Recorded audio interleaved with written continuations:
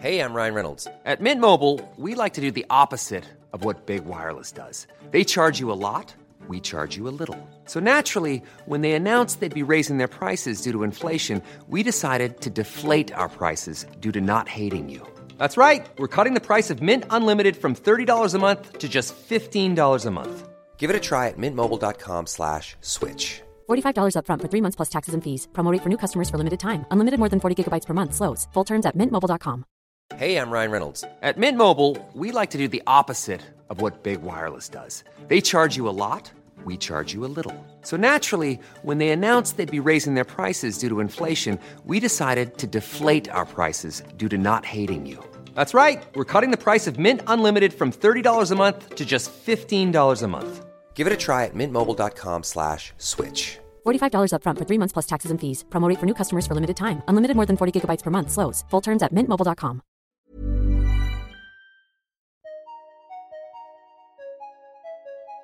You are now joined by myself, Fen. And myself, Big Z.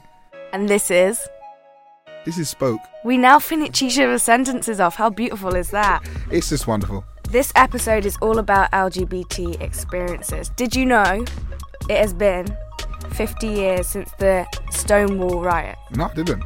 Did you not know that? I didn't know, but now I do. But that was a pivotal movement in the LGBT community. Also, in today's society, although there has been a lot of dramatic improvement in the treatment of LGBT people, there's still a long way to go. There's been a lot of strides forward. And you know what we'll also be talking about is the experiences of LGBT people of colour. Right, we've got Aisha Mirza and Ben Hunt in the studio today. Very gassed, I can't lie. We're going to be having a wonderful conversation about LGBT, yeah, and their experiences. And 50 years after Stonewall. And how is everyone? Yeah, all right. Yeah? Yeah, feeling good, yeah. Yeah. How was your breakfast? Yeah, well, I do not have belly breath because I actually had a decent breakfast. I'm feeling good.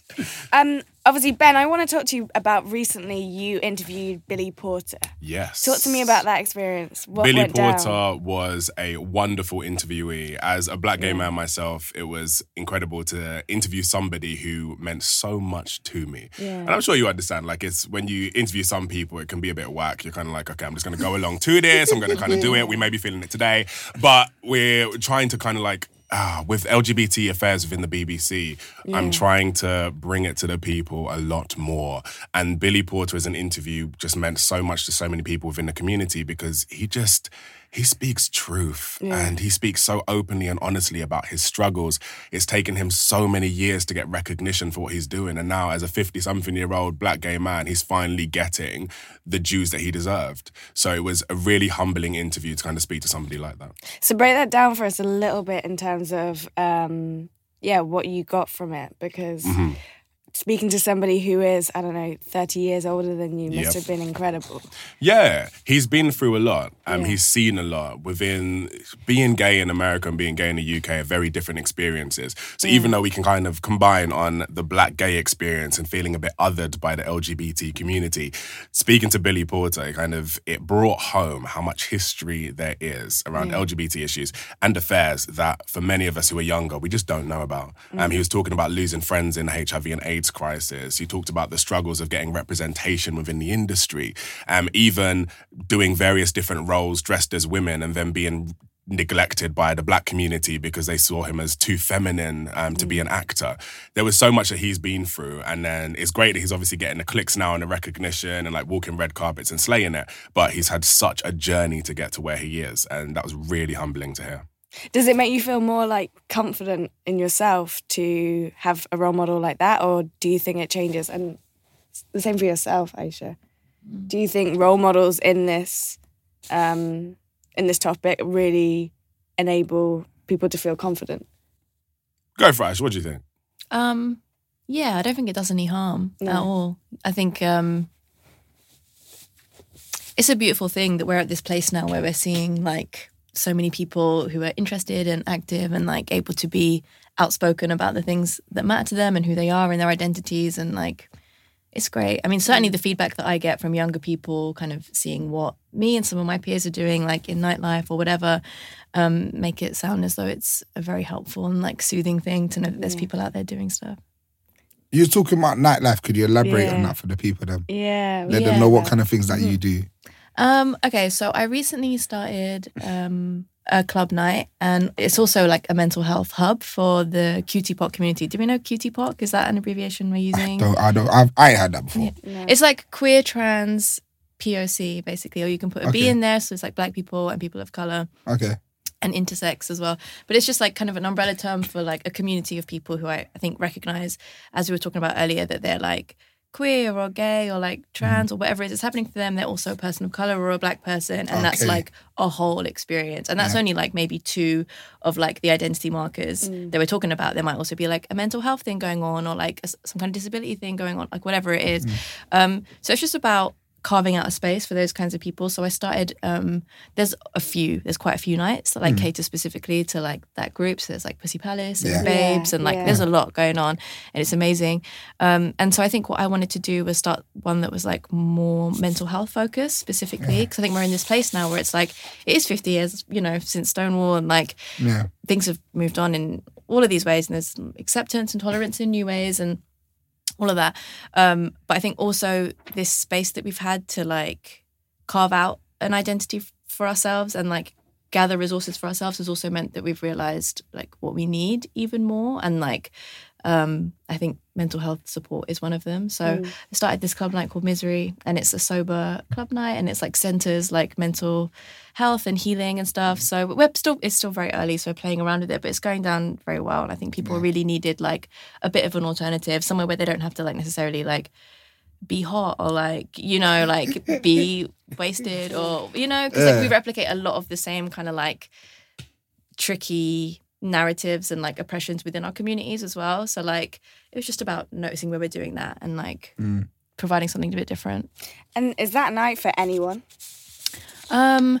It's like it's a night that centers like queer people, trans people, and people of color, and I think also anyone who feels like they need a sober space, because there are like so few. That like if anyone is needing that, then like I would never turn them away. But it's also amazing because there's been so much work done, specifically around race and like class and gender and sexuality and how they all interact now, and like we're in such a different place now in terms of people's understanding of that. I can quite comfortably say, like on a flyer, like white people, if you want to come, you can, and please like pay more on the door, and also That's mad. watch how much space you take up. And I feel like I can say that, and like the majority of people will get it and they'll like act accordingly. And that's because of like all the work we've been doing up to this point. You know, it's been like a long battle to get there. But you know, people are like, can I bring my white girlfriend? I'm like, yeah.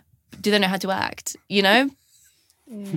And people know what that means. And they'll have that conversation with their white partner before they come out, if they have to. Or they'll tell them to go do it themselves, so they don't have to like do that education work or whatever, you know. But like, we're just in an amazing place right now because of the work that everyone's been doing. It's really exciting. Speaking of white partners, Ben, you have a white partner. Yes. Yeah. So talk to us about how that That's a relationship. good You're transition.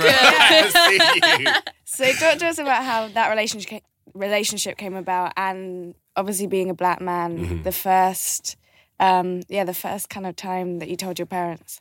Yeah, so let's think back. Before I was actually the BBC's first LGBT correspondent, and not only that, their youngest amazing, man. correspondent. Yeah, that is they're one amazing. of only like, 2 black correspondents.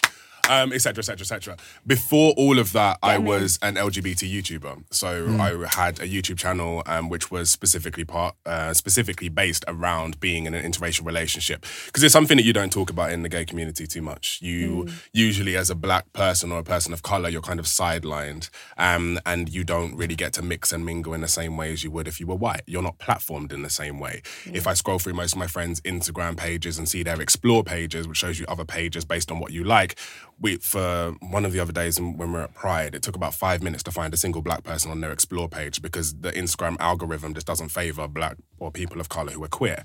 So we started this YouTube account to basically talk about our relationship and talk about what it's like to be in an interracial relationship and be queer. And it popped off. It literally popped off. And in the same way as if you look at like socials at the moment, I had to start new accounts to take on this role because previously I was working for BBC Africa, which didn't allow me to be LGBT facing. So I kind of went from having a huge voice about LGBT issues to having no voice about LGBT issues to now once again having a big voice about LGBT issues. So we've got like different accounts for all of this. But you'll see that there's a huge amount of like support and appreciation for people just being open about their relationship.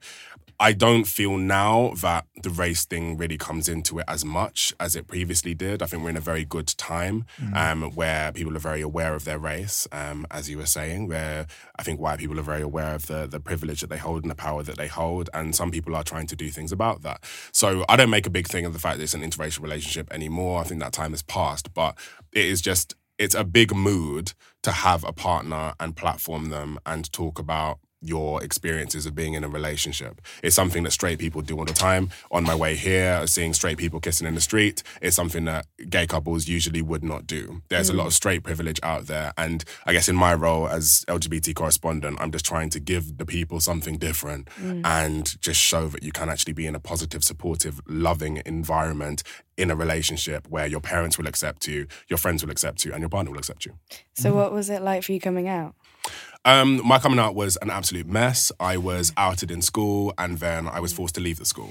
Where did you go to school? There's going to be a very good documentary on that coming out very soon on BBC. But I went to school in East London and it was an all-boys school and it was a grammar school and it was just a bit of a mess, to be honest. But I was not feminine. I was not very flamboyant. I just fell in love with one of my best friends. We both had girlfriends at the time. And this person got really scared and decided to out me to everybody. Yeah. And as a result of that, then left the school, went to a community college. And basically that's where my life started. Because as a result of that, I found my true friends. I found an environment where I could be myself.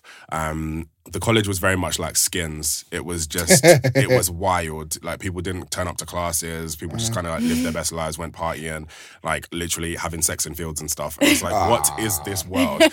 So yeah, it kind of like, it allowed me to actually experience what other people were going through. So yeah, no ill will.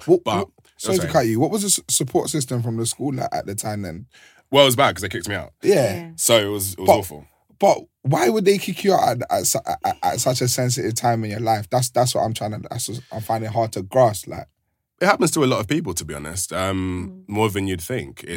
I can't really explain it. It's something that being gay in straight spaces is very difficult to describe to someone who hasn't felt that kind of adversity before. It's almost, I mean, we're all people of colour here, so it's almost like walking into a room full of white people and trying to own that space. Yeah. It's difficult. You have certain conversations that you don't even want to start. It's a tough space. So when you add the sexuality into it, we're actually very accepting of race nowadays. We're not accepting of sexuality. You have no idea how people are going to react. When you're entering that space and you're the only gay person within that, you do feel, or I at least feel, a certain way. And when that happens in school, when you're trying to find your identity and find your voice, it's even worse because you don't have that support. You have, well, now you have YouTube, you have like Instagram, whatever, to kind of like see there's people like you. When I was growing up, I legit thought I was the only black gay man that was out there. There was nobody. I can imagine, man. Literally nobody. The first black gay man that I saw was Derek on Celebrity Big Brother. Yeah. Which was an awful example because then I immediately saw people kind of turning against him. Yeah. And that was my only role model that I saw that was out there doing things. So yeah, it was an awful, awful time. But things are changing. Yeah, man. And how about yourself? Do you remember when you first came out? Yeah, I was like deeply, deeply in denial for a really long time, actually. I came out when I was like 25. Okay. Which I'm very grateful for in a way. I feel like that denial protected me from a lot. You know, because I think it would have been an absolute mess if I'd been younger. Also, I have I can't really talk about like queerness and race without talking about mental health because it's just kind of like where my work's at and like my own personal experiences as well. But I had so much mental health stuff going on that it kind of, I think for myself and for other people, just kind of distracted from like sexuality and like other things that might be going on because it just became like the focus of my identity for a while. So Yeah, by the time I actually did like tell my mom, I was living in New York at the time, and I just like told her over the phone. I was just like, okay, I think I'm far enough. I'm safe here. Like, you know, She can't get to me here. I did tell her, and at that point, she was just like, "Oh yeah, I always knew you were multisexual." That's what she said. Okay. I know. Okay. She's That's the new one. know, she's head of the She curve. tried. I like it, yeah. But it's also, I have this thing where I feel like a lot of people's coming out stories are in some way in proximity to like tragedy or death in a way. Like I have a lot of like, especially like Asian, like South Asian friends who like were able to come out once like an auntie had died or like some kind of tragedy had happened to kind of like put it in perspective in this, or to like mask it in this way. So I think for me, like, you know, they're just happy I'm alive, you know. They're just like, okay, you're good. You go do your like That's good though, your stuff. man. Yeah, so it's interesting. Especially coming from I'm very lucky. Asian like family, like Yeah, I know that must be very tough. Like, do you know what I mean? There's like a lot of stereotypes in like the Asian community to like get married and have a big family, all this stuff. Do you know what I mean? Yeah. And some people, I mean, yeah, I have a lot of friends who have to deal with things that I really haven't, and it's like really an ongoing kind of crisis, I think, in our community of people who like Ben was saying, like it's you know, if you can like, you can show that there's so much joy and acceptance out there, but sometimes for some people that is that's never going to come from their family, you know, it's just not. So it's also about like showing people that you can find that joy and acceptance in other places if you have to, and it can feel good. But it must be hard knowing if you know that your family are not going to back what you believe, you know what I mean, and not going to get behind you. I think like for me, just putting myself in someone's like shoes, for me it would be like, where would I go? Completely. You know what I mean? Because you're saying there's others like support systems. So where would you tell someone to go if their family wasn't accepting it? We're building them, right? That's what we're doing, and that's kind of like the drive behind the work that like me and like a lot of people that I know who are like working in nightlife or working in community organizing or like whatever you're doing, there's a way to like gear it, you know, towards supporting those people, I think. And there is a lot out there. There's like an increasing amount as well, you know, like I'd say there's pretty much an event curated for like QT-POC people every week at this point in London, which is really different from like 4 or 5 years ago.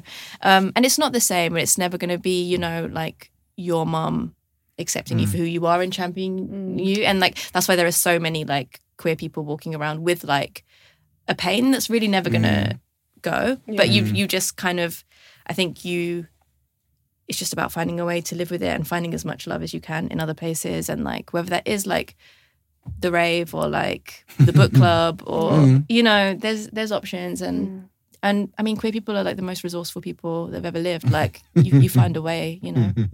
The one thing that kind of hits me, I don't know about you, Zoo, but it feels like if you're in London, you're kind of at an advantage if you are queer. For people outside of London who don't have this access to these communities, what advice would you give? That's really hard. And I'm like, I grew up in London, like, so I just don't have that experience at all. But I suppose it would be like, I mean, from like a mental health standpoint, it would definitely be like empathizing with yourself as much as possible around that situation and knowing that like it's not, you know, it's not your fault. Like if you're feeling bad or shameful or alone or whatever it is, because I think we can very easily internalize and blame ourselves a lot of the time. Like queer people, people of colour, like any marginalised people can often, you know, easily go down that road of thinking there's something wrong with us, right? Because that's what the world tells us, right? So I think that would be my main thing. It's just like your situation might suck for a little while and it's not your fault. And like the best thing you can do for yourself is to like know that and treat yourself as well as possible, nurture yourself as well as possible. So when the time comes that you can be in like, you know, a more accepting and place for yourself, then you'll be ready for that. And also create the spaces that you would like to see if you can, because there is that as well. And that takes guts. It does, especially I guess outside of London or outside of the big cities. That must take a lot of guts. Do you have any advice, Ben? I mean, for me, social media is there for a reason, so you can use that to kind of build a community. But I think there is also hope outside of London. I think there's great stuff here, but we can't kind of see it as like this one like heavenly place where it's amazing to be LGBT. It isn't. Like it's okay. We've got some great spaces here, but there's also some really trash spaces here. There's bad things that happen here. I think that's applicable almost everywhere that you can be. Some of my closest friends grew up in villages outside of London, especially my partner Tom. He had an incredible time being LGBT there. Okay. So he grew up in a village very close to Cambridge, and he is one of the most confident gay people that I know. He, as a result of not being raised around other queer people, he just doesn't really have queer interests. So he plays football pretty much every single day. He's loves going to the gym. He loves acting and whatever else, but he's what most people would see as a very stereotypical straight man. Like he doesn't have like the gay vibe that I or many other people have from London, because we did like go to those spaces when we were younger. And as a result of that, he does have some privilege because he can enter some spaces in a very different way. He can hold himself in a straight conversation with straight men. It's weird. So I think there are some benefits if you don't grow up in London to your life and to what you can do. Yeah. That was mad interesting. Yeah. I mean, again, like he's white, so it's so hard to like extrapolate that experience, like in a conversation He's actually about mixed race. This is I wanted to talk about this. Yeah, I wanted to talk about this because I got dragged the other day around this, and it's what makes someone BAME.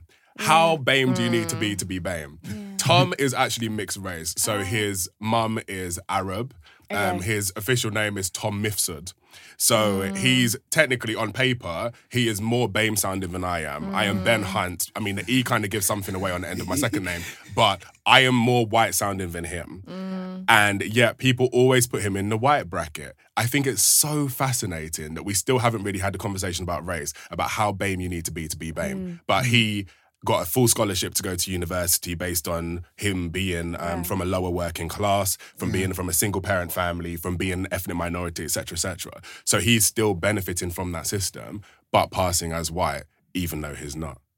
So it is very interesting, isn't it? That is really interesting, yeah. Yeah. So how did your family receive you coming out and then the relationship as well? My family loved it. Okay, and this is why I'm weird, because my family were just like, you know what, cool, it is what it is. And I didn't see the negativity that I'm pretty much in constant conversation with on a daily basis now. Like, people come to me with stories of trauma and all of that. I have that from school, but I didn't have that from my family. My godfather is gay. I was raised around him and his partner, who've been in a relationship for like 40-something years. So I saw that. I mean, until I came out, I didn't actually realise they were a gay couple. I thought they were just friends, have to say.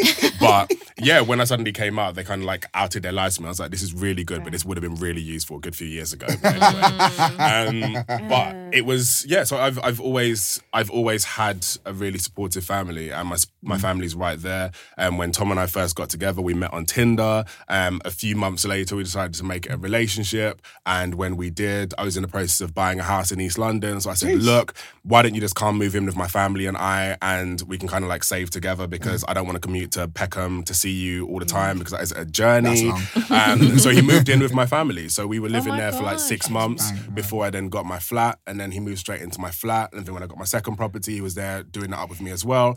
And okay, Ben. Wait, can we start? How old? A nice little cute story is when our families first met. Tom and I were actually in America, and my dad is like ex-trade, is an ex-tradesman. Tom's dad is currently a tradesman, and both our dads are like in their late 60s. And our dads both had enough ego to basically want to like do up the flat themselves.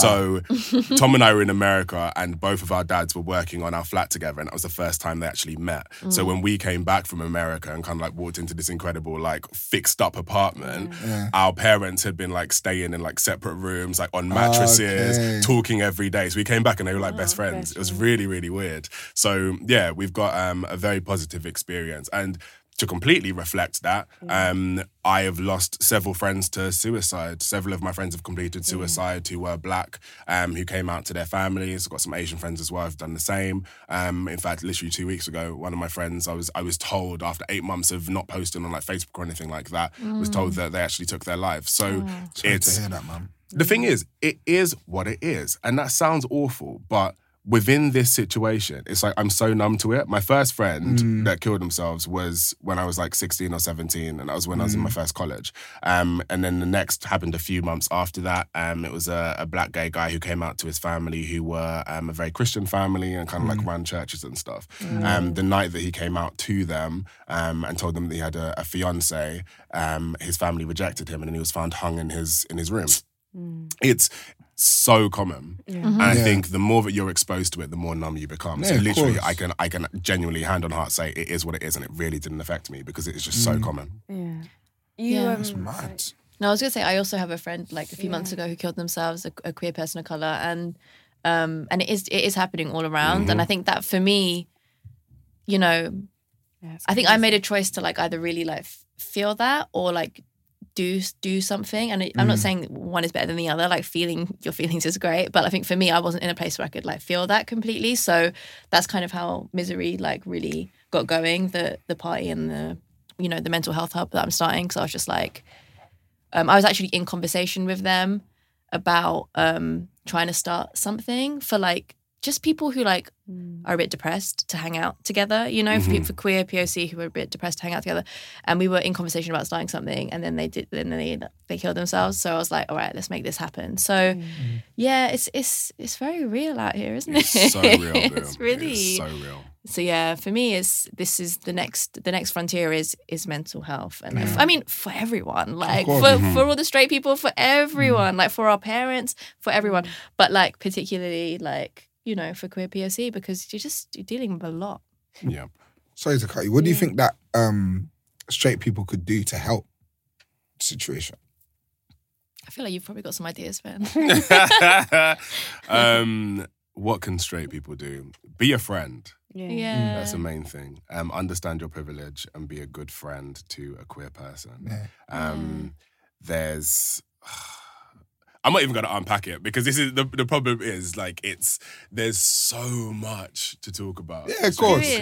Get into it though, man. Also, Get into like, it. I think approaching without judgment, it seems like quite a basic thing, but It's- like I it's think actually it's so hard for people. Though. It is really hard for people, and it's like it's a practice. It's like a muscle you have to like. I have to as well. Like, and as a counsellor, like in my work there, it's every day you step into a space and you're like, you know, I come open, I come without judgment, I come wanting to centre that person and their needs rather than like what I think about who they are or what they could be doing, or you know, it's like it's really just listening, like you said, being a friend, like being a non-judgmental friend, and then also educating yourself, whatever that means for you and whatever is like possible for you with the resources that you have or whatever, but just like being curious enough about someone else's experience to like do some research, you know? It's interesting, actually. I had this conversation with my brother recently. It's about having doubt, and you can eliminate doubt or at least lessen doubt by educating yourself. Because once you educate yourself, then, what you're scared of. Yeah,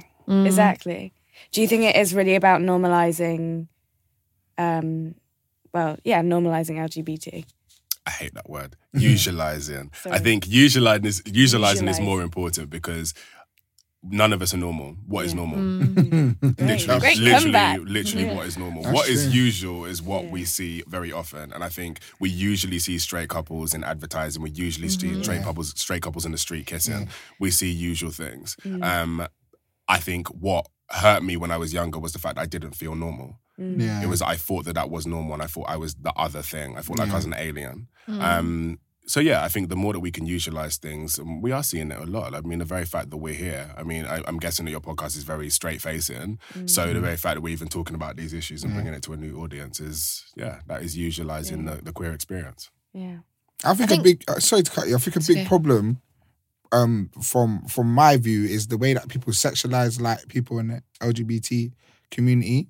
I think like, especially like when I was growing up, young people, like young males around me, like if we talk about like people that are gay or lesbian, they're instantly just thinking about what's going on in their sexual life. And I don't know what that is. Do you know what I mean? Because when you think of a straight person, I don't think about what's going on with... I think it's jealousy. You think it's jealousy? On some level. Or like jealousy and curiosity, do you know what I mean? Subconscious jealousy, curiosity thing, like... Partly. I think so, yeah. I'd agree with Yeah, that, it's a good actually. I point. think it's the idea of being different. I mean, in this world, we are all fighting to be different. We are all fighting to be unique in some way. We are all like creating our own journeys on a daily basis, uploading it to the internet and hoping that we're all more interesting than the next person. And genuinely growing up, my life was so interesting. I was just like, I can't, it was so different and so unique. But in some ways, yeah, I do think people were quite jealous of like just being different is just so powerful. So yeah, I think there is an aspect of like jealousy in there, but then I think there's just a lot of fear as well. For me, it was the fact that I was playing a lot of sport when I was growing up, and for when people didn't realise that I was gay, they were telling me about, oh my God, like I'm so scared about guys being in the changing room who might be gay and blah, blah, what they're going to do to me. All of that. Or when you're at parties and people are just like, oh my God, I'm going to get drunk or I'm going to take this or whatever and I don't want gay guys coming on to me. It's just like, well, one, you're not even that good looking. No one's going to come on to you and stuff. It's just like, it's that element of fear in someone's minds about what is going to happen. But when literally nothing's going to happen. And then also fear of their own desires at the same time. Oh, I'm right? glad you went I feel there. like, I wasn't going to go it's there. like all of that. It's all of that mixed into one, which is, that's I think it's hard to accept though. I think, like, especially me growing up when I was young, I used to be a little idiot. I used to think, like, I used to judge the whole world. Like, I used to be scared of trans people, bruv. I don't know why. I was scared of people that had plastic surgery when I was a little kid. So when I first saw a trans person, I was like, yo, this is bare weird. But then, I obviously getting older, the more I've worked with people, the more I've gone into life. When I started doing like youth work and stuff when I was at 18, so I had to start working with different types of people, different types of ideologies, and that's when I broke myself down. I looked at myself and said, how can I judge anyone for any decision that they make? You know what I mean? But I feel like growing up, it was hard because if you felt differently, I felt like all the people around me think, yo, why do you rate that? Like, why are you going along with that? Like, that's not normal. Do you know what I mean? Like, if there was like, we had someone in my school that was gay, and I was really good friends with him. Like, I used to sleep at his house and that. Yeah? And I used to get dissed, like, oh, what was you lot doing yesterday? Yes. I'd be like, bro, he was watching music videos. Do you know what I mean? Like, he was my good friend, and I see him to this day. Like, I see his mum, and it's like we got a lot of love. Do you know what I mean? But when I was growing up, I used to go to this guy's house, chill at his house, chill with his family, go to him with school. He was just my brethren. But people used to always get onto me, like, what you lot doing? And it's just that pressure, like on him at such a young age as well. We was 13. Do you know what I mean? What were we doing at 13? And he'd come out that. Nah, he didn't come out. He came out when he was a bit older. Do you know what I mean? Yeah. But like, it was one of them where just the way that he was, his mannerisms, the kind of person he was, people just used to love to put him in a box. But I used to always have to tell people, you know what? He's just like us, you know. Like, me and him used to sit down and just watch like Nicki Minaj music videos and that, and just talk about the chicks and that. You know what I mean? Like, he may not be talking about it like me, but you know what I mean? We're both connecting. Do you know what I mean? And I think it's hard, especially like where I'm from, like coming from the ends and that, like, man are just stuck in their ways purely because they don't want to look different to someone else. They don't want to be like, right, I got a different way of thinking to you, you know? Just because people don't want to pull up their friend. I've had to pull up my friend sometimes, and they look at me like, who do you think you are? Like, do you think you're like a savior or something? Like, do you know what I mean? There is definitely stigma around it, and I think like that is something that is very hard to deal with as a kid, and even and I guess it shapes the way you think or feel for a long time until you are corrected. Oh yes. Yeah. Yep. I think obviously kids are immature, innit? Kids are immature, and I feel like nowadays, obviously, we're becoming more exposed to things. You know what I mean? Like especially in like movie roles, I feel like movies are sick because they're so like inclusive now. Not all movies, you know what I mean? But there's certain roles in movies that you would have never seen before. Do you know what I mean? Like, just that include all types of people. So I think it's sick because what's that doing is it's making you more open to this stuff. Like you were saying, when you was growing up, your only representation was from Big Brother. Do you know what I mean? Which is crazy. But now you look at things are different. Like there's adverts that include all types of people. Do you know what I mean? And I think it's what is sick is that it's about that representation. I think representation is very important. I think some people, like, they've gone through their whole life, no one in their family's gay. Or lesbian. No one. They have never met no one. So for them, it's like, how am I supposed to become accustomed to this? But you shouldn't have to. Do you know what I mean? That shouldn't be a barrier. But it's a barrier that's part of, I think it's by society. Like, I think it's a divide and conquer thing. Like, the more that we're not together, the easier it is to control. Obviously, that's like a little super emotional society thing. But I just think that there's barriers that they put in place to break us down. Like, do you know what I mean? And I think sexuality is one that they're using very well. But I think things are changing, though. I don't know. That's from my standpoint. Things are definitely changing within sexuality perspective, but I think in gender, things are getting worse. I think that things are really bad at the moment for transgender people and individuals. I felt like that's like the next step now. I feel like that's the next step that people are trying to like make people become more used to and less like. I remember when Caitlyn Jenner like came out and it was like everyone was like, "Wow, this is so mad." But if you actually watch Keep Up with the Kardashians, it wasn't like a super mad thing. Like you knew that this is what he wanted. Do you know what I mean? Especially the kind of person that he was.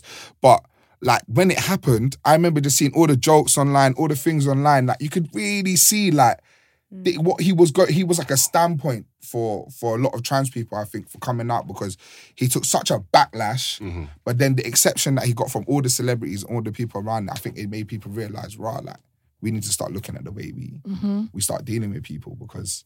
Like that hate that he was getting online was crazy, but then the love that he got from the celebrities, I think it kind of like reinstalled to people like, you know what, this guy's my guy. Like, do you know? I think she would use she pronouns now as well. I say. Yeah, no, it's okay. It's just like it's all of that, isn't it? Right? I get you. And then like I get you. And it's interesting in the topic of gender. Do you think that it is a privilege to be a woman, more so than to be a man and being gay? Here's a cool fact. A crocodile can't stick out its tongue. Another cool fact, you can get short-term health insurance for a month or just under a year in some states. United Healthcare short-term insurance plans are designed for people who are between jobs, coming off their parents' plan, or turning a side hustle into a full-time gig. Underwritten by Golden Rule Insurance Company, they offer flexible, budget-friendly coverage with access to a nationwide network of doctors and hospitals. Get more cool facts about United Healthcare short-term plans at uh1.com. Hey, I'm Ryan Reynolds. At Mint Mobile, we like to do the opposite of what Big Wireless does. They charge you a lot, we charge you a little. So naturally, when they announced they'd be raising their prices due to inflation, we decided to deflate our prices due to not hating you. That's right. We're cutting the price of Mint Unlimited from $30 a month to just $15 a month. Give it a try at mintmobile.com/switch. $45 up front for 3 months plus taxes and fees. Promo rate for new customers for limited time. Unlimited more than 40 gigabytes per month. Slows full terms at mintmobile.com. Like, is it easier to be like a gay woman than a gay man? Right, exactly. No. You don't. I mean, I've never really done the like mental gymnast. Like, I've never tried to like really pit them against each other. I think there's different experiences and like, and I'll be talking about cis women or like trans women as well. You know, like there's like there's so much there. I think it's a really interesting question. I think historically, like women, because they are expected in so many societies in so many ways to be like domestic, whatever, and do things within the home and like do it together and raise children together and stuff. That there's been obviously like legacies and histories of like women being really gay together and raising families and kind of getting away with that in a way that's not as, you know, it's not as obvious as if like two men were going to do it, whatever.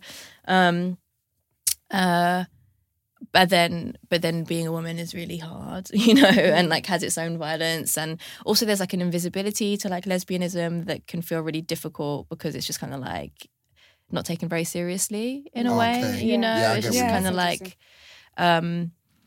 maybe because there's no like dick involved or something. It's just like, I think honestly like part of it is, you know, it's around that or like not like a certain kind of dick anyway. So there's, I don't know, there's pros and cons, I suppose, all around. What do you think, Ben?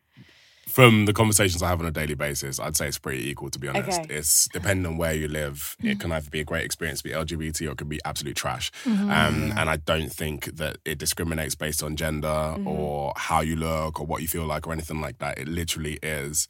It's an individual experience. It's what you make of it as well. It's whether or not you put up the fight. I know several people who are still in the closet, who are still in supposedly straight relationships, living their best lives. I've had people within the grime scene who have reached out asking me how I do what I do, saying that they've been a certain way back in the day and they're kind of like covering it up and whatever. And it's you these people are struggling and they're seeing the lack of visual representation, kind of taking it personally, that if they were to come out, then this would happen and that would happen. So I think it really is an individual experience. It's down to what you make of it, and hopefully it's as good for you as possible. And how do you think, you mentioned people in the grime scene, how do you think media, music, how do you think we can change things to... Gosh, I don't know.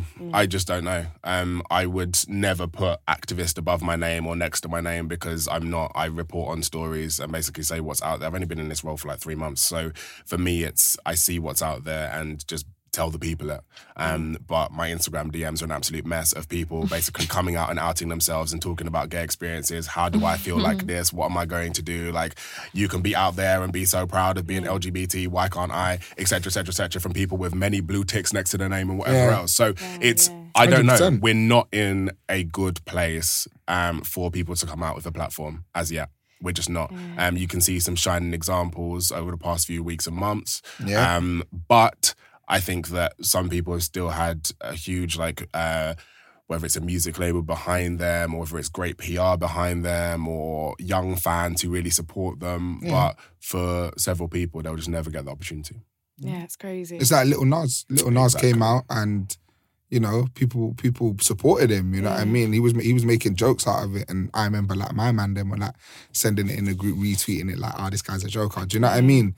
But definitely I know what you mean, like in terms of like people that in like a music genre like grime, that's just like considered to be so greasy and So gritty. masculine, Like I know that it's hard because I got friends in grime that are part of the LGBT community, and it's like, you know, there's one girl called FFS Wido, yeah? She's crazy. Like, you need to check her out, yeah? So her at is FFS Wido, yeah? And she's lesbian. And the things that she talks, it's just so sick. Like, she'll do freestyles like about like her girl and that. And it's just like, this is lit. But it's that representation, I think, that it needs to get pushed a bit more, like, rather than like push to the side, do you know what I mean? Like, so people like her, there's other MCs as well that have come out. And I think like what you're saying, like people coming to your DM saying like, it's hard for them. Do you know what I mean? Like having that, I think that's part of the process. Like having someone like you, who's someone, obviously you're not saying you're an activist, but it's that representation, isn't it? So they can see that, they know that you're doing well in what you're doing. So, because I feel like people feel like it might be a hindrance to like, especially like a grime MC, they might think, Rob, like I'm like, is this gonna affect my music career? Do you know what I mean? What's that whole stigma idea as well, isn't it? But yeah. Obviously, it's down to people's understanding. I think it's down to the way that we understand things and the way that we take in things as well. Yeah. Well, I think, like representation is really important. I think it has to be met with like more than that as well, though, you know, because like we're in this interesting spot now where like pretty much all of my friends like were cast for like adverts or like something like over Pride season, like I got all these free clothes from Levi's, right, for doing this documentary which they like sponsored or whatever, and it was all about queer history, and that's cool and that's fine, and I got like have enough denim like to last me until I'm like 105, and that's cool. And then like I remember I came out with like these bags, and then saw two of my friends from New York who are like in this, you know, beautiful queer POC relationship, like on the massive like TV advert thing outside H&M on Oxford Street. And it actually just made me cry, like not in a good way. Not in a good way. Why? It's I don't know. It was like I mean, I don't know, man. I was physically tired from carrying all of this, like all of these clothes, and like I saw it, and I just kind of felt like this isn't like this isn't the liberation we've been waiting for. I'm like, I turned 30 this year, so I'm old now, right? You do not look Black no, don't crack. but there's something in that too, because I think I grew up a lot on the principles of like anti-capitalism and like just like, you know, wider structural issues that like pervade our lives and like everything, and I've done a lot of like casework jobs and really intense mental health jobs and stuff like that. And so it upset me seeing that, because I just felt I actually texted like this person I'm seeing, and I was like, you know, I'm crying outside H&M because this isn't like the liberation. And they were like, well, you know, your bank account's liberated for now, so just get in a car and come home, you know, like you're good. But we need so much more than that. Like representation is good, but it feels very like unsustainable to me, you know. I'm like, where is this going, you know, like these select, and still these people who are being selected as representatives, they look a certain way, you know, they still they're still ticking like a lot of like very specific, like light skin, thin, you know, able-bodied Model-esque. boxes, model-esque, really. Like, so we're being like curated by brands, you know, for money, and like we can't say no. Like I have friends too who are like doing amazing work, doing amazing stuff in nightlife, like really like completely revolutionizing that scene, creating spaces, and then, you know, alcohol brands, you know, are coming with money that you can't say no to. And so that now we're also, you know, like they're the faces of different, you know, while at the same time trying to sustain spaces outside of alcohol dependent. You know, there's just a lot going on, and it's a really tricky situation. And I fear a little bit for the youngers, you know, because I think they're seeing that as the goal now. Some of them, I mean, I don't know, they're like way smarter than like I could imagine probably, and like than I was when I was that age. But also I think we're kind of trapped in a really intense like cycle of like branding ourselves and using our identities to make money. I mean, that's what I'm doing. I mean, that's what we're doing. We're also here, we're talking on an LGBTQ podcast, you know what I mean? Like because that's part of our identity, and like it's profitable right now. And that really scares me. And I think that's why for me, like as much as we want to do those things and get that money because we have to and we deserve it, it's also like, I'm like, what's happening on the ground, right? Like what is there for those people who like might not look that way or might never have that platform, or like just want to come out and like live their lives and like don't want to be like a torch holder for like gayness, do you know what I mean? Because like you shouldn't have to. You shouldn't have to.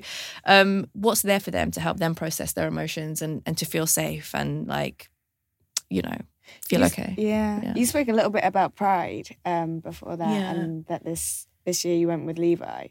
What is that? Am I right? I did. They did. So there's a new museum opening called Queer Britain, and they commissioned with Levi's and Galdem, who I write for as well. They commissioned a documentary series. So they chose like 4 young queer people to go and speak to a queer elder in community, which was really cute actually. So I ended up speaking to, don't know why it does that.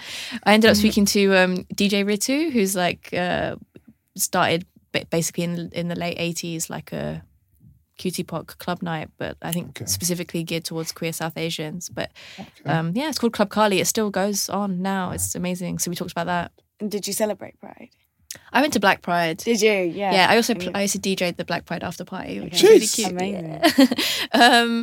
So yes, I saved all my Pride energy. I've actually never been to Pride, like the kind of commercial Pride. It's also my birthday that weekend, so like commercial Pride. I'm dead. That's Commercial Pride. How do you feel about commercial Pride? I think this is why it's so fascinating when people group the LGBT community in one bubble, because they neglect the fact that within that community or supposed community, you have so many views and opinions. We're not one being that thinks and acts the same way. Exactly the same. Exactly. People. That's what people think. People It's always the think same that. with BAME, I guess. It's exactly the same with BAME. I don't know who told anyone I have the same experience as a Chinese man living in I don't know, wherever Buckinghamshire, but apparently, according to many different boards, we do, and we're just a BAME person, and that's us. Put people in a box, man. Exactly. And I think it's easy to do that and kind of neglect the fact that we do think and act differently. And on that point, I think the commercialization of Pride, for me, is something that it doesn't really affect me too much, because say for this weekend, this Prague Pride, when I had my LGBT YouTube channel, which is still up, that I can't post on because of now BBC rules. Plug it. Yeah, when I had that, it was fascinating because I was getting all of these different offers to promote various things. And now that I've kind of got LGBT platforms back, and I'm kind of building those platforms now, even this weekend for Prague Pride, I was offered a few £1,000s to go to this Pride. They'll pay for everything. They just want me to walk and kind of like wave a flag or whatever. It is fascinating how activism is now being branded. But, and this is a big but, I don't really see it as a negative thing at all. I studied medicine in Malaysia. I went there. That was my university experience. After that, working for BBC Africa as a presenter for them. I was on the continent every other week, and I was speaking to people within various different countries where they cannot celebrate Pride, where they cannot walk out their houses proud of who they are. They can't post on social media about Pride. How blessed we are to be in a position that we can walk down Oxford Street, one of the biggest, most commercial streets in the world, look up and see rainbows and someone holding hands with another same-sex person. I think it's quite, how can I put it? I think I can see both sides, obviously, and for BBC impartiality, I have to see both sides.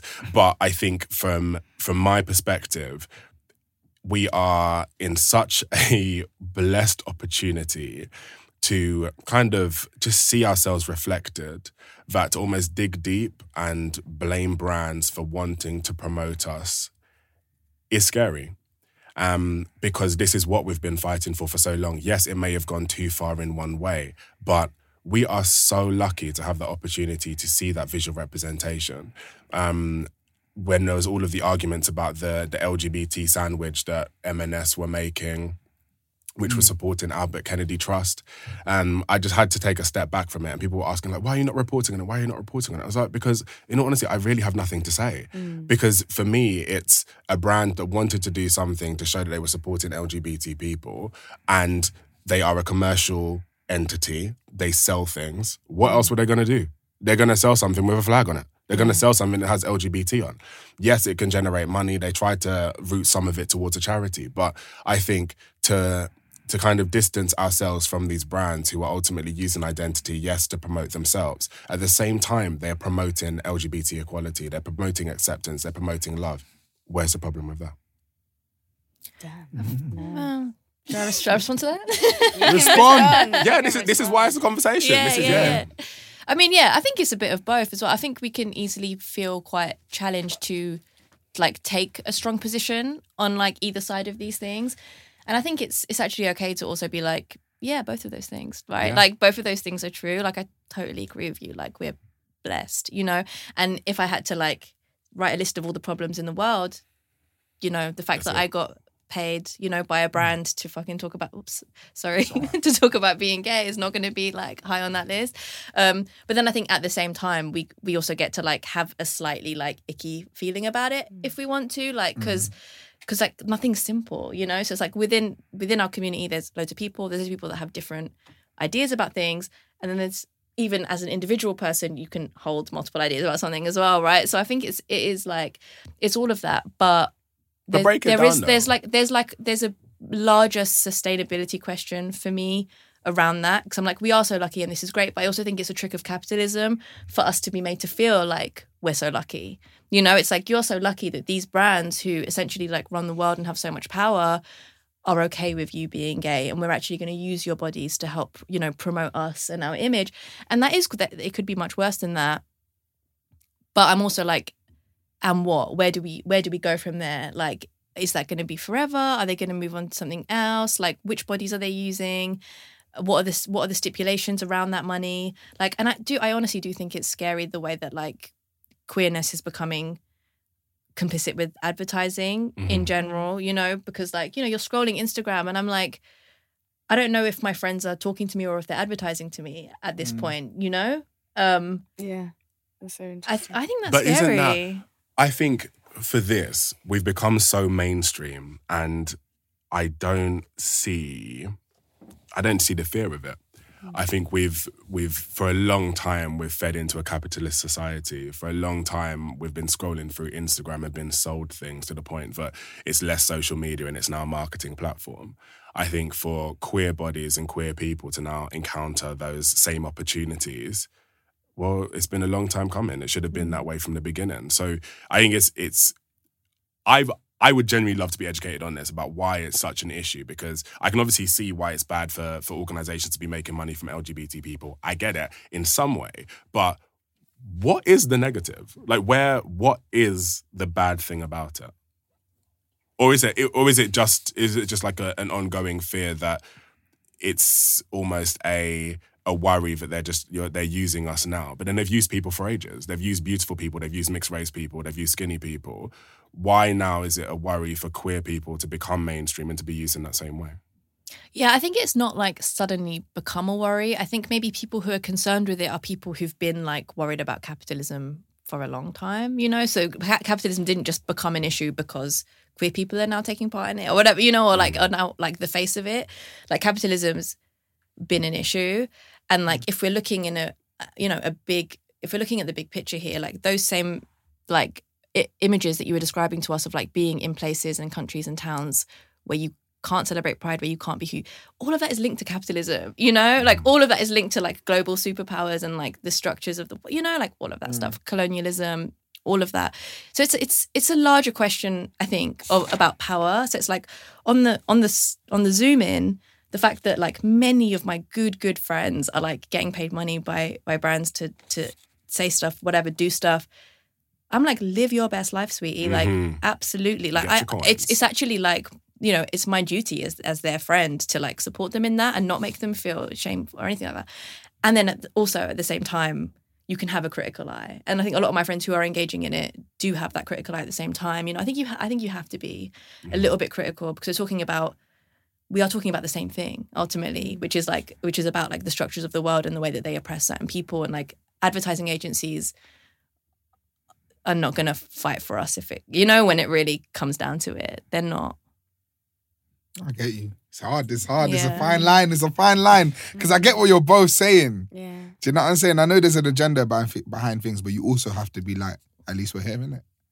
Do you know what I mean? Yeah. But at least we're here, and we'll be smart about it, and we'll be critical about it, and we'll keep up. You know, it's like, hard, like because what you're mentioning, the higher powers, is mad, isn't it? I feel like these brands know exactly what they're doing when they're doing something. Do you know what I mean? Like, yeah, and I think it is the case for many different communities as well.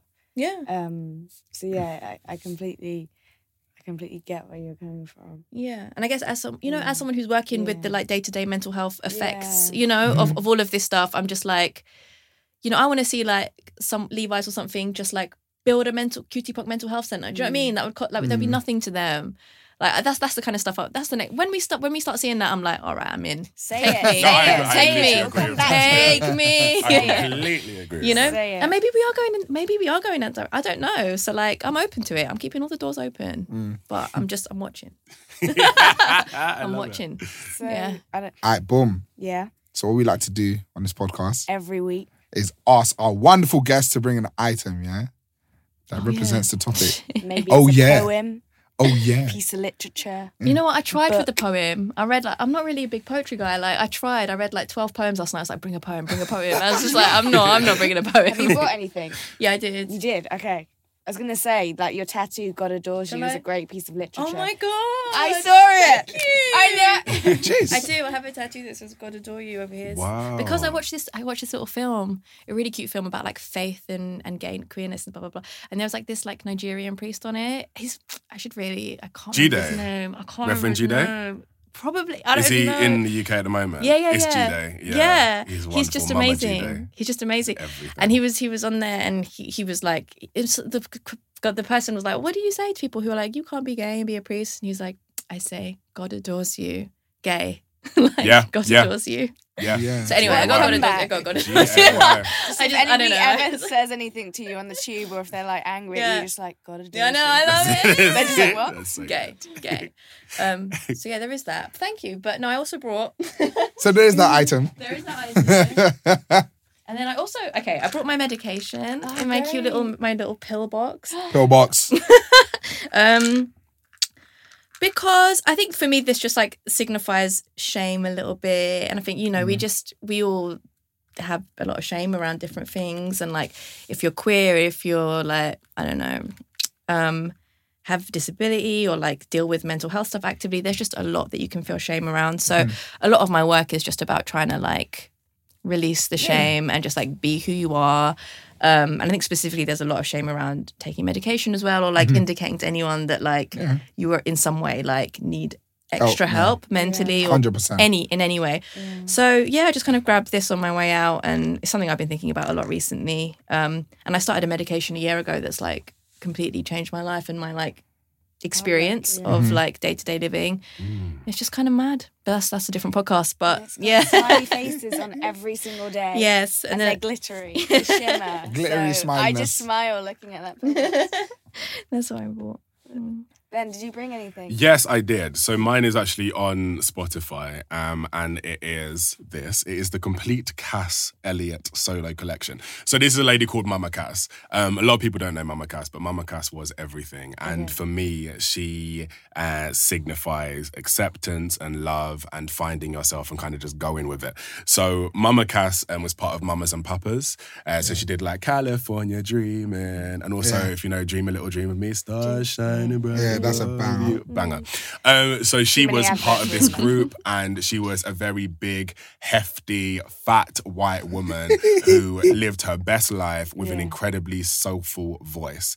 She would always give 2 middle fingers up to people who didn't want her to interact with like black people and black artists. She would appear alongside like Sammy Davis Jr. and sing with him, be in bed with him on TV, singing a song, literally just saying like absolutely F you to anyone that's gonna like stop me being a big fat white woman and living my best life. And for me, she really helped me to understand myself.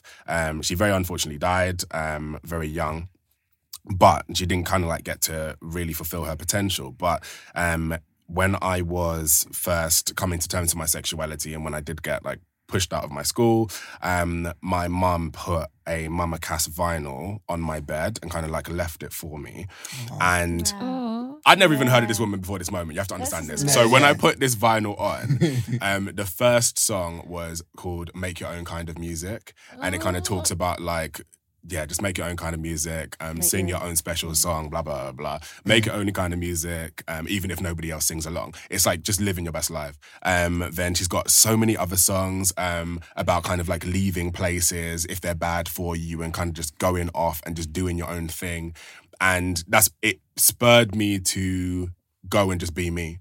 So the reason I went to university in Malaysia and kind of like got that full scholarship to go abroad was because I was like, you know what, London, I'm done with you. I don't need to be here anymore. I'm kind of like leaving all of this bad behind and going elsewhere. And there's so many moments in my life that can kind of like be linked to Mama Cass songs. And it's weird. Like hopefully I'm not heading for an early death, but her songs have just been kind of underlining specific key moments in my life. So yeah. All out to Mama Cass. I want to listen now. I know some of the songs that you're talking about. She's everything, like literally everything. I'm surprised that, in fact, no, someone did rip off her song the other day. What is her name? Is it Paloma Faith?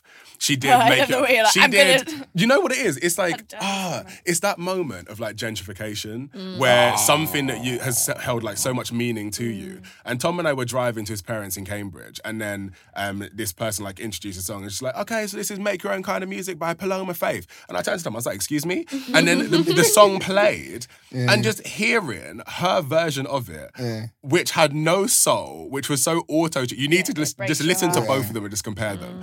I just imagine my face, because it's something that no one knew, and then suddenly this song was everywhere, getting like BBC plays and everything, without actually crediting the original artist who like meant so much to me. So it was one of the first moments I actually fully felt what some people feel like when their favourite things are kind of like turned out to be mainstream. But it was a horrific moment. I was so upset by it. But again, it's good. Representation is good. So I'm sure some people went online and kind of like Googled it and got like did like the back history and stuff. But yeah, she's an incredible artist, and she has really, really helped me. And her album, weirdly, this is very odd. Later in life, I found out that her album was used as a soundtrack for a gay film called Beautiful Thing, which is all about 2 gay guys who live on a council estate who are very straight acting, kind of like both in like football teams and stuff, and they fall in love. And it's a film from like the 90s, and it's an incredible film. It's been made into like plays and whatever else after, and like books. But Mama Cass music is used within that film. And I only found that out later. So actually, I don't know whether it was like a thing for Mama Cass. I don't know whether my mum had come across the film. I have no idea. But whatever it is, Mama Cass's music really, really has helped the community in a weird way. On the topic of films, do you think that there are any good films out there to watch if you are struggling with coming out, or even just if you are? Hell yeah. Yeah. Yeah. Yeah. Beautiful Thing. Yeah. Beautiful Thing is a very good one to start with. Is that UK? It's UK. Okay. So It's from back Check in it the out. day, and there's no unnecessary sex scenes or anything like that. Just so you know, it is Just necessary ones. Good. No, Love because it. I find that a lot Quality. of like LGBT films, and this is weird. Like growing up, when I was trying to find like positive representation, and I was watching some films that were like said to be like gay things that were gonna like help you come to terms with it. It was just sex. It was just glorified porn. There's so much porn out there already. We don't need it in like Hollywood cinemas as well.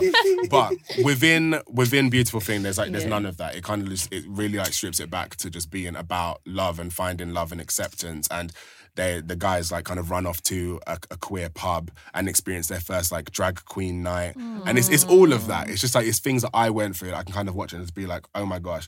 And even we were talking earlier about like sleepovers and stuff. And in this, one of the guys like really wants to do something, but it's just like, no, I need to hold myself back because I don't know if the person's gay or not. And it's all the things that I would have gone through and many other people go through when they're growing up gay or queer. So that's great. What else? Wait, while I think of the next one, go and jump on. Right, okay. There's Moonlight, of course. Yeah. Oh, that's a banging Beautiful, film. What a just film. beautiful. And also there's a film called Pariah. Yeah, which is about like a young black girl. I think it's US based. Yeah, coming out to her mom, and it's just like it's my favorite. It's like my favorite film. It's a little heavy, so it's like Pariah. I think that's okay. I think it's like it could be a really cathartic watch for some people. It's just like beautifully written. It was actually made as a student film by someone who was doing like an MA in film or something. It's short. It's like maybe like an hour. Yeah, it's really short, but it's just beautiful. Any other? There's a lot. You know what? It's Google it. Pop a and list, yeah. hit those lists because there's so much. Yeah, And just be wary of the Netflix LGBTQ section because that's Really? well. I can't even go in, so I'm going to allow you to go in. Yeah. What are you saying? It's not levels. It's what you were saying before. It's like kind of like just soft porn, really really poor like writing. Yeah, like we don't deserve good art or something. I don't know. It's sad. You deserve it. Also, shout out brown mums for like leaving music on beds. My mum also did that with me, but left Kate Bush, like leaving these like queer icons for us, like which was about 10 years before I came out. So I don't know what's like. That's so juicy. I love it. Oh my god, no, Kate Bush is the best. I mean, It's a vibe. It's actually a vibe. yeah, I just love that. weird. Yeah. I love how they just have to leave it there as well. Like, they want no eye contact. Do you know what I mean? No eye contact. at all. It's just, that's really Take cute. this. We It's need for it. you. This Yeah. is your life. So it's like, It's really cute. Boom. so that was Ben Hunt. And that was Aisha Mirza. Hey guys, if you're loving the podcast and want to support the cause, make sure to rate and review us. Make sure you tell your friends and follow us on Insta and Twitter At This Is Is Spoke Pod. Pod.